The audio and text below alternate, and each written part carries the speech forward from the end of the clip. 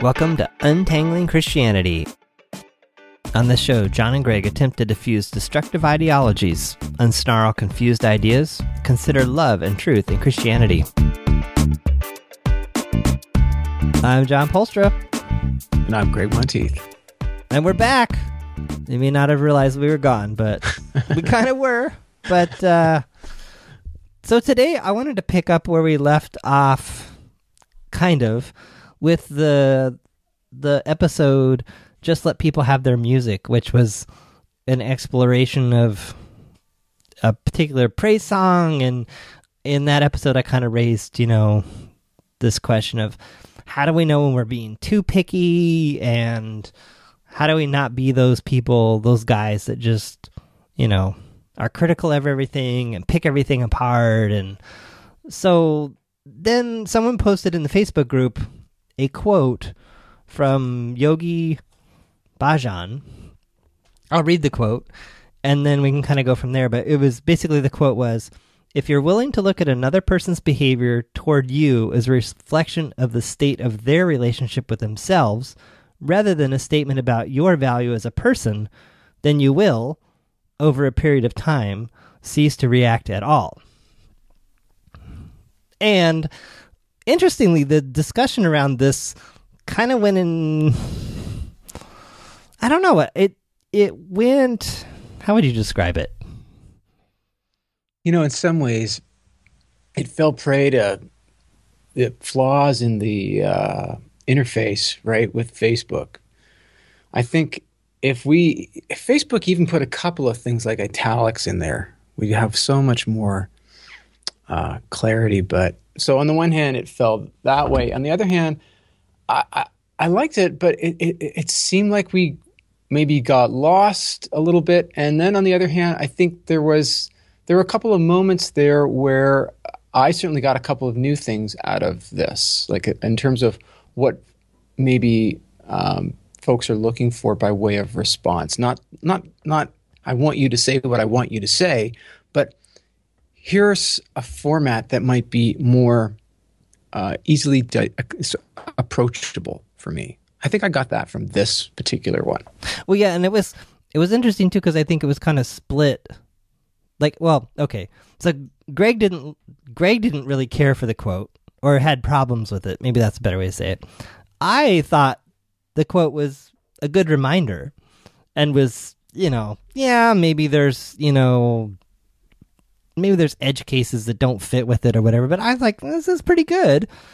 Well, and then the conversation, I think, kind of ended with the realization by the poster that they are approaching quotes and things like this completely differently than how you, Greg, approach things. So in other words, they're taking it more on the surface or a level too deep, or you're going like 10 levels deeper below that, which also, I'm kind of wandering here, but hopefully my point will make sense here, which did lead to a concern that I had. And I thought of this on a airplane back from Chicago. I was at a conference called Podcast Movement in Chicago about a week and a half ago. So hi, any new listeners that I rounded up there. But this was the analogy that I thought of that related to that, and it has to do with I thinking of like when you buy bananas at the store. Okay. And I like it already. So when you buy bananas, at least my experience is, you rarely find like the perfect banana. Like they're either too green, or they're too old, or they got too many bruises, or there's this big dark lines down the spine of the banana, or you're just like, whoa, I'm not buying that. And so I guess the concern that I had, and the analogy that I wanted to paint here was, sometimes I worry that people are bringing articles or quotes to the Facebook group, and they're, where the article is a banana, like, look, John and Greg, or look, Facebook group, look at this cool banana I found. Yeah. And we're like, no, too many bruises on that one. Bring me another one. And they bring another, we're like, well, what about this one? I thought this one was a good one. But no, too green. And so I don't know. So I guess I do have the concern that that we aren't honoring the submissions or the things that people are bringing, and yet, like with this particular quote, going back to the original quote, I think you had problems with it for a number of very, very deep historical reasons, whereas I just read it and I was like, yeah, that's that could change my orientation towards people. Kind of like our previous conversation a long time ago about, giving people the benefit of the doubt and assuming that they're doing the best they can, which you took great issue with. Well, I think it may or may not be true. Yes. Right? Okay. Fair enough. So help me reel myself back in here. Okay.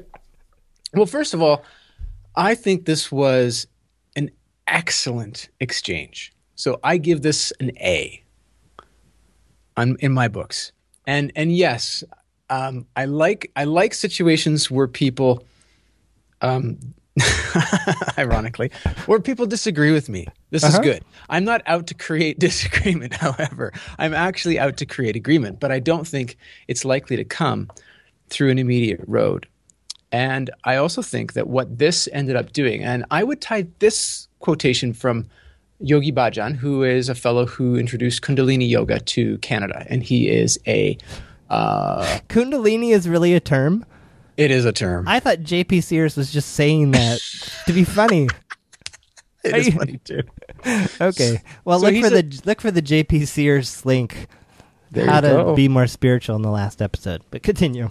Okay, so he's a Sikh yogi, or if you like, teacher. And the Sikh religion is an offshoot of Hinduism, just like Jainism is, and actually Buddhism. They're all three are responses, and they're very old responses. They're quite, ancient religions that respond to Hinduism. Anyways, I thought that this quotation by Bhajan and the newest quotation here by David Benner offered a lot of good texture, and the discussion so far, I think, has brought out a lot of really interesting points. So when you say, someone comes and they bring their banana, I think I really like that analogy in the sense that people are coming with something they found and they like. Now, I don't know about the idea of these things all being bananas. I think they're probably various different things, right? Maybe this is something that helps me do this. This is like a step stool. This is like a screwdriver. This is like a whatever. They're basically tools that help us to understand ourselves and understand the world and live in the world better and understand how other people are living in the world. Offer some explanation. Yeah, and I guess maybe to summarize my concern though is that whatever people bring, it's never good enough. Yeah. If I am to put myself, if I'm to pretend that I am some of the other people in the Facebook group, I think maybe there's probably someone that's posted something and I probably haven't been oh, that's an A+ to anything that they've posted. And so how do they, if I put myself in their shoes, I'm thinking I wouldn't feel very good and I wouldn't want to keep posting stuff. Mm-hmm. Yeah, potentially. And I think one of the things I took out of this is,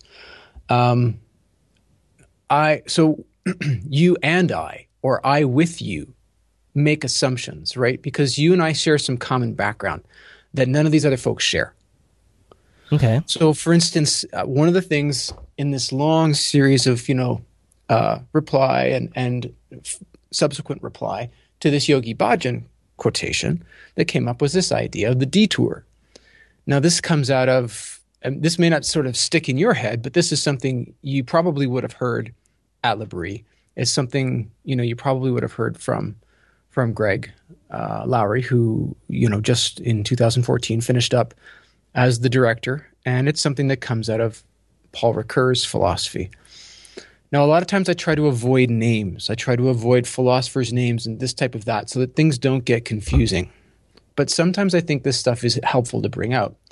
So this idea of a detour is that oftentimes or in certain regards, when we try to approach something directly, we end up not being able to grasp it, not being able to get it the way that it actually is, not being able to engage with it productively.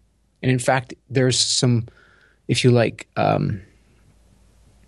there's a degree of haze or obstruction or even confusion that occurs when we approach these things directly. And now I had never brought this up before. It's just implicit in some of what I've been doing, this whole idea of the detour. Like, I think Ricoeur is right. I think that insofar as it's raised at L'Abri, that's a good thing. But I've never raised it directly. So I think sometimes when people see it, it's like, what? There's got to be something good here, right? There's got to be something valuable here. Why don't we track on what's valuable? And I take that as a valid critique. And so when the next quotation, which is the David Benner one that I mentioned, when it was posted, I thought, okay, well, let's try this out. So, I had suggested with the Yogi Bhajan quotation, I said, well, why don't I do this the next time? And so I did it. And I said, here's what I like about the David Benner quotation. Here's what I don't like. Right? And so coming back to what I said a little earlier about people come with something and it's something that they like, they value. One of the questions that I asked about the David Benner one was, what do you appreciate about it? If this is an improvement on something, if this quotation represents an improvement on your existing ways of approaching something or understanding something, how so, and what makes it better, right? So I can understand a little bit more of where that person's coming from. But I think from my perspective, obviously when I'm engaging with something, and I don't think it's a banana and bruises. I would switch it. Okay. I would switch it. I think somebody's coming and saying, listen, this is a great tool for opening a stuck door. This is a great tool for helping clear the smudge off of a window so you can see through it better. And odds on what I'm doing when I'm saying, I see some problems here are, and as I mentioned again in that same in the reply again to that David Benner quotation in the group, I'll read the David Benner one. The heart has a bigger perspective than the mind. It can see further because it draws its data from all levels of reality. Unlike ego, the heart doesn't perceive by differentiation, but by means of its inherent resonance with wholeness, alignment, oneness, harmony, proportion, and beauty. I'm not sure where the quotation comes from, but it's from David Benner. And so in reply to that, part of my reply was that I find the quotation difficult to understand and that it in some ways contradicts my experience and what other thinkers, other researchers on this subject whom I've read have said, and their work, their perspective offers me a better explanation of what I experience in my own life and what I experience in terms of watching other people and observing others. So in other words, their work is like Benner's, but I think in terms of it being a tool, something to open a stuck door, clear a smudged window, or maybe guide me from one place to another, their work's better. Is it possible, too, that we're dealing with such... Well, I guess in the past we've had like full articles posted, which gives them more to work with. But I guess it's dawning on me just in looking at this quote is it's just like it's 3 sentences long. Yeah, it's not much. I mean, it's linked to something else. I haven't looked at the other link. Well, and that's why the last thing I said was I can't go any further on this. I've given kind of here's what I like, here's what I don't like, so that it doesn't seem like I'm just shooting at it. Nice. Well, thank you. Well, I mean, I hope so. Like, we'll see what people think, because I guess that's what I'm accustomed to as well. From my background, if somebody really values something, they're going to come up and tell me. But if it's sort of like, this is kind of, I'm not too sure where this is coming from, and I've got some issues, they're just going to tell me that, right? So, but I did ask, I'm going to need to know, can you give me the full page this comes from at least? But the other thought that I guess occurs to me is some of this type of thinking. So when Benner's putting stuff out, even Yogi Bhajan, he's not Christian, but for Christians, what occurs to me is I wonder if people are seeing some of this stuff and essentially it's not only, hey, this is something better for opening a stuck door. It might be, I've had stuck doors in my life. I haven't had a clue of how to open them. And look, I think this helps. This is the first thing I've ever come across, in other words, that opens a stuck door. Woohoo! Okay. So in other words, it all comes back to the context thing that I think we both often bring up, which is when someone is posting something, explaining like what they like about it and why, and giving some context for it. Yeah, and that was the first thing I asked on this Benner quotation. What do you appreciate about it? If it's offering you an improvement over something existing, then what's that existing thing? And why is this? What makes Benner better? So then I've got a context, and I can understand. Okay, this is interesting, and I don't want to. I'll just say it. I mean, if we are, as in this case Christians, coming across something, it's new, it's different than we've heard presented in church or presented from our ministers or whomever we look to for, tools to engage in the world in a Christian way, then I can understand that there could be a tremendous amount of excitement about some of this stuff, right? There could be, the first time somebody comes across, I don't know, Jerry Bridges, Larry Crabb, I'm using some old names.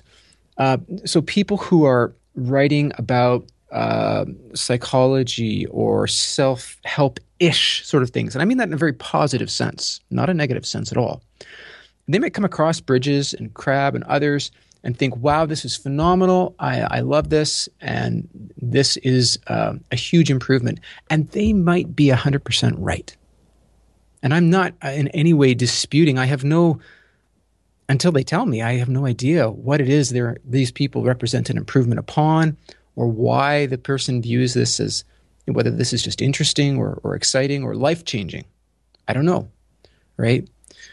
But I think in the grand scheme of things, and I would go back to the Yogi Bhajan one here, I think what I'm hearing from you, John, is that when you, with your self-awareness, your degree of knowledge, you are taking yourself, as we all do, but you're reading the quotation from your perspective and saying, okay, with my knowledge, as John Polstra, with my ability to say, okay, clearly what this quotation isn't telling me is, or clearly what I'm not going to do with this, is anytime somebody says anything negative about me, I'm going to ignore them because I'm going to think that's their relationship with themselves. That's their problem. Yeah. See, you have the knowledge not to go there, but the quotation will not keep you from doing that. Okay, that's interesting. So you're saying you're just taking the quotation as it is, literally. I think I have to. Okay. Yeah, and I'm reading it and saying, that's interesting. Yeah, but I trust you. I trust you. I know that if you read that quotation, Mark, it would, knowing what I know about you as well as I know you, I am 99 point something high number % sure that you would use that in a way that would be beneficial for you and other people, as opposed to a way that would ultimately undermine your ability to hear valid critiques about yourself from others. Or drive myself into a corner that doesn't make any sense. Yeah. Right. Yeah, exactly. And I think the person who posted this is in the same camp, but I don't think everybody is. We can't assume that. And also, Bhajan is not like you, like me, like everybody on the planet. He's not neutral. He has a particular motivation. He has a religious orientation. He is definitely promoting the Sikh religion. And there are certain aspects and elements of Sikhism that when you put this quotation made by a Sikh yogi into the Sikh context, take you in a particular direction that I think, frankly, is not Christian. I would personally, I would reject it. And I think, if people want to draw from this quotation and say, this quotation helps me remember that I need to be aware that sometimes people's treatment of me, I don't need to take personally. Okay, but you're not actually interpreting the quotation, pardon me. You're using the quotation to stimulate your awareness of something that you already understand. Do you see what I mean? Not quite. Let's use this as an example. So again, the quote says, if you are willing to look at another person's behavior toward you as a reflection of the state of their relationship with themselves, rather than a statement about your value as a person, then over a period of time, then you will, over a period of time, cease to react at all. So I would read that and I would say, cease to react at all for all time? Well, that's a nice thought, but I think it's impossible. So this is what I bring to it. I'm curious what you bring to it. I also look at this and I say, yes, I am 100% responsible for my reaction, for my response to a situation. I totally believe that. I might not always be able to control it the way I would like, and I may get triggered, but that's totally my deal, not the other person.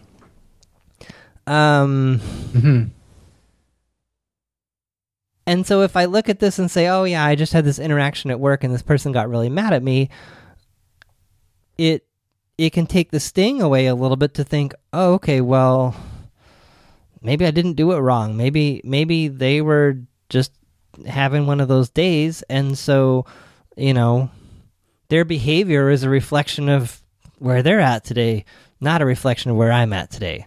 And that's a good reminder. Mm-hmm. That's kind of what I would take away from it. What are you taking away from this, or what are you seeing here that you're like, wait a minute, time out? Well, yeah, it just seems very either or, very extreme. I can't think of too many cases where I can literally probably think of 2 cases in my life where I would apply this at fairly face value. And these are very, very broken people that I have the misfortune or maybe the fortune of having some kind of connection with, And then for the majority of the people, like I can meet somebody, we can have an interaction in a parking lot outside a supermarket. We're both going for the same parking spot, or, I think somebody's a complete, jerk for doing something. And they may think the same thing of me, or they may fly off the handle, in my opinion, and use really foul language and just kind of do crazy things. And I don't have any context. Like, can I really say that this guy or this woman is just reacting to their own situation? Could they have seen something that I did that I didn't notice or that I didn't understand? Could they have interpreted it in a way that I never meant, or, I didn't, maybe I was kind of moving my hand to, I don't know, move my glasses back onto my face and I thought I was, flipping them the bird or something. Well, I didn't do that. But if they perceived that, or they thought they did, then I could understand why they could react really in a nutty way. But we'll never probably get to that point of them saying, well, I thought you flipped me the bird there. And but see, I would come back to that and say, yeah, but they're responsible for their reaction. Yeah, but it's me, on the other hand, looking at them and saying, okay, this is a crazy reaction. This is way out of proportion with the situation. What am I to do with this? And I still think I'm left with a question mark. Okay, I think I got it. So using your grocery store analogy. Yeah. So I guess I'm just total made up. But so someone's left 2 bags of groceries on the ground, and you've already run over 1 bag of groceries with your car. And they're screaming at you. And you're just like, oh, that's just a reflection of their state with themselves today. Yeah. And instead they're like, don't ruin my 2nd bag of groceries, jerk. I know. And maybe, who knows, like, how close was I to running them down, or their kid? Was I completely negligent? Was I just like, how did, so you're wanting there to be responsibility on both sides, as opposed to just, you're feeling like this quote is too either or. Well, I think it puts me in a position of having far too much knowledge about that other party. So in the well, you two don't have cases, knowledge. You're just assuming. well, I would want to have knowledge if I'm going to say that another person's actions towards me are really a statement about, like, a reflection of the state of their relationship with themselves. In other words, this is all about them and their hang-ups, and they're out here acting crazy because they act crazy. But everything Versus- that I've done is fine. Yeah. Or, you Which, know, maybe, okay, yeah, that's there. You have, yeah. or maybe I didn't run down the grocery bag. Maybe you did, but you took off, and my car's right here. And I'm like, hey, I'm the innocent guy, but they still have a right to be mad. Even if it's misplaced at me, should be at you, but I still can't assume I have that type of knowledge about them. I would want to be really, really careful before I got to the point where I said to myself, you know what? I am not going to respond to what you have to say at all. In other words, I am going to ignore you completely, because the orientation of a Christian is to love my neighbor as myself. Now that is rarely ignoring, and it is never, ever, ever ongoing ignoring. It just isn't. That is not, like, God is a God, the Christian God is a God of reconciliation, of remaking, of renewing, and of marrying up together things that are broken. There is no way that an ongoing ignoring of a situation in anything other than the most extreme, abusive, kind of psychotic, where by psychotic I mean like a break from reality. This person is really broken from reality in certain ways, cannot connect with reality. It's a psychosis. Other than that, I can't see any legitimate reasons to ongoingly ignore or filter to zero somebody's responses to me or what they say to me or whatever. I just don't think it's Christian. It's not how I want to live. I don't think I'd be loving people. I wouldn't do that with myself. I wouldn't do that with my kids. I wouldn't want somebody else to do that to me. So why would I treat them that way? And then if I do see somebody, and you see, you're in a catch-22 here, because the only time that I would ever apply this is where unfortunately, I've had the, ill chance to be in a relationship with somebody over a long period of time, enough to know them and know that this person has some serious problems. They will, if given the chance, act abusively towards me. They've shown it in the past. I may have tried to talk with them about that. I may have tried to deal with that. I may have tried to put up certain barriers and structural sort of mediations between us. And ultimately, those things don't prove sufficient or effective. So I might just have to say, listen, I got to sever this relationship. And I might see you, you might talk to me, you might say bad things to me, you might accuse me of things wrongly, and you know what? Nope, I'm not going to sit here and try to talk to you, because I don't think you're connecting with reality, and I think there's something else going on here, and you need some help. But that's a pretty big statement for me to say. Like, you need some help that's a strong statement. Mm-hmm. And I wouldn't make that lightly without knowing a lot about that person. So I guess that's where it takes me. And that's when you say that it's a good reminder, I guess the statement necessarily doesn't seem to be a reminder to me. It seems to be an axiom. It seems to be a short, pithy truth about reality, which is different from a reminder, because I think the reminder is saying, hey, by the way, this isn't all about you. But that's not what I'm reading in the statement. The statement is saying it's often all about the other person. Wait, where does it say that? Well, if you're willing to look at another person's behavior as this, then that. And I would think to myself, yeah, maybe, but why should I ever be willing to do that? Like, only under very extreme circumstances would I think that that's a right thing to do. But it seems to be very broad. Like, the statement, there's nothing in this statement to kind of curb it.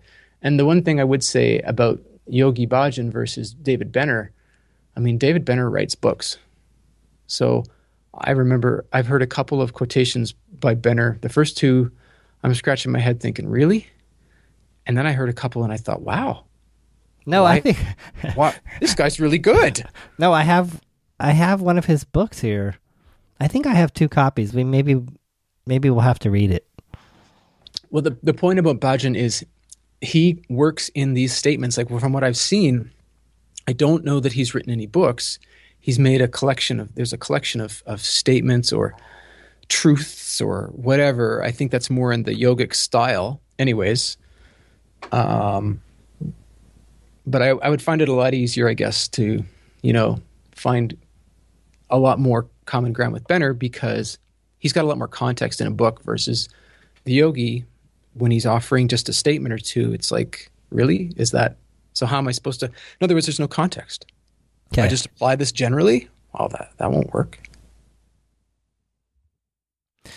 So how do we round this one up, wrap this one up, make some recommendations, suggestions on how we should interact with things like this going forward? Yeah. Well, I do think that there has to be some responsibility. I think there were a couple of longer posts that have come up in the Untangling Christianity Facebook group. And I think those longer quotations are the way to go. I think when we have just 2-3 sentences, 1 sentence, then it's really tough to know how to engage with that. And I don't want to appear, inconsiderate by ignoring them. But I would say, just as I said to this most recent Benner quotation, hey, in order to be fair to Benner, I'd like him to be fair to me, I need to see this in context and, at least a full page. Mm-hmm. So, and then of course, I think always having folks, I'm happy to add what I like about something. I think my comment about that was, I don't want it to seem tokenism. I like the fact that he's positive. I like the fact that he has a positive attitude. Yeah. So I don't want to seem trite, whatever, but if that's not going to be perceived tritely, then. Well, I think you made a point here. Maybe it was another just side conversation we had where you also said you were afraid of maybe falling into kind of political correctness and this gets back to some old conversations about the head nod. The head, we called it the courtesy nod. Yes. So, I don't know. Maybe there's no easy prescriptive answer here. Well, I think from now on, until I get feedback that's telling me this isn't a good idea, I'm going to really try to search for what I affirm and lay that out first. Okay. And then after that, try to bring in the critique. But I think there's just a lot of pieces that haven't been brought out, like this whole thing about detours and the importance of detours, and then the idea that, hey, this may be your best, window desmudger, but and I think too, there's the question of, well, what are we obligated as Christians or as people to do? And I think that conversation needs to take place as well, because I would see that as truth seekers, we have an obligation not just to find something that desmudges windows, but something that does it well. Not just something that opens doors, but that opens them well, so we don't, hurt ourselves or hurt other people, get injured, or we can't really get through the door. In other words, and I guess I'm using the analogy of making a window clean and getting a door open to indicate, how we live our lives, how we, in essence, how people are able to love themselves, love God, love others, how they're able to be truth seekers, truth finders, truth tellers, and how we're able to live satisfying lives. Because I think without that, we, like you say, it's a bunch of courtesy nods. We're kind of nodding because that's the right Christian answer. Yeah, so there's got to be one other person in the room who's thinking like you are, John, which is that answer sucks because it doesn't work. Yeah, and on that note, and I think we should close here. I want to encourage more people to argue with us. No, I really do. So in this particular back and forth, it was Greg, me, and then the original poster. So, and I know there's a few more of you in the Facebook group. So, get in there and, I don't know if you necessarily have to, quote, take a side, but, just, or give us a new perspective.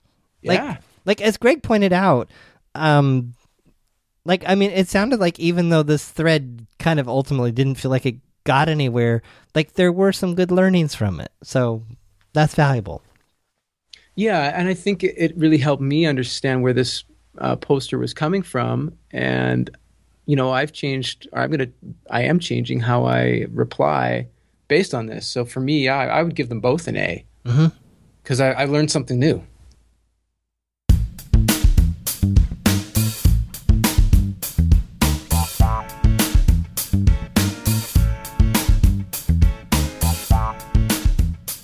Thanks for listening to this episode of the Untangling Christianity podcast. A summary and resources for this episode are at our website, untanglingchristianity.com. If you'd like to join our private Facebook group or reach us by email, send your request, questions, or even a simple hello to feedback@untanglingchristianity.com. Music on this podcast is provided by Kevin MacLeod at Incompetech.com and is licensed under a Creative Commons license.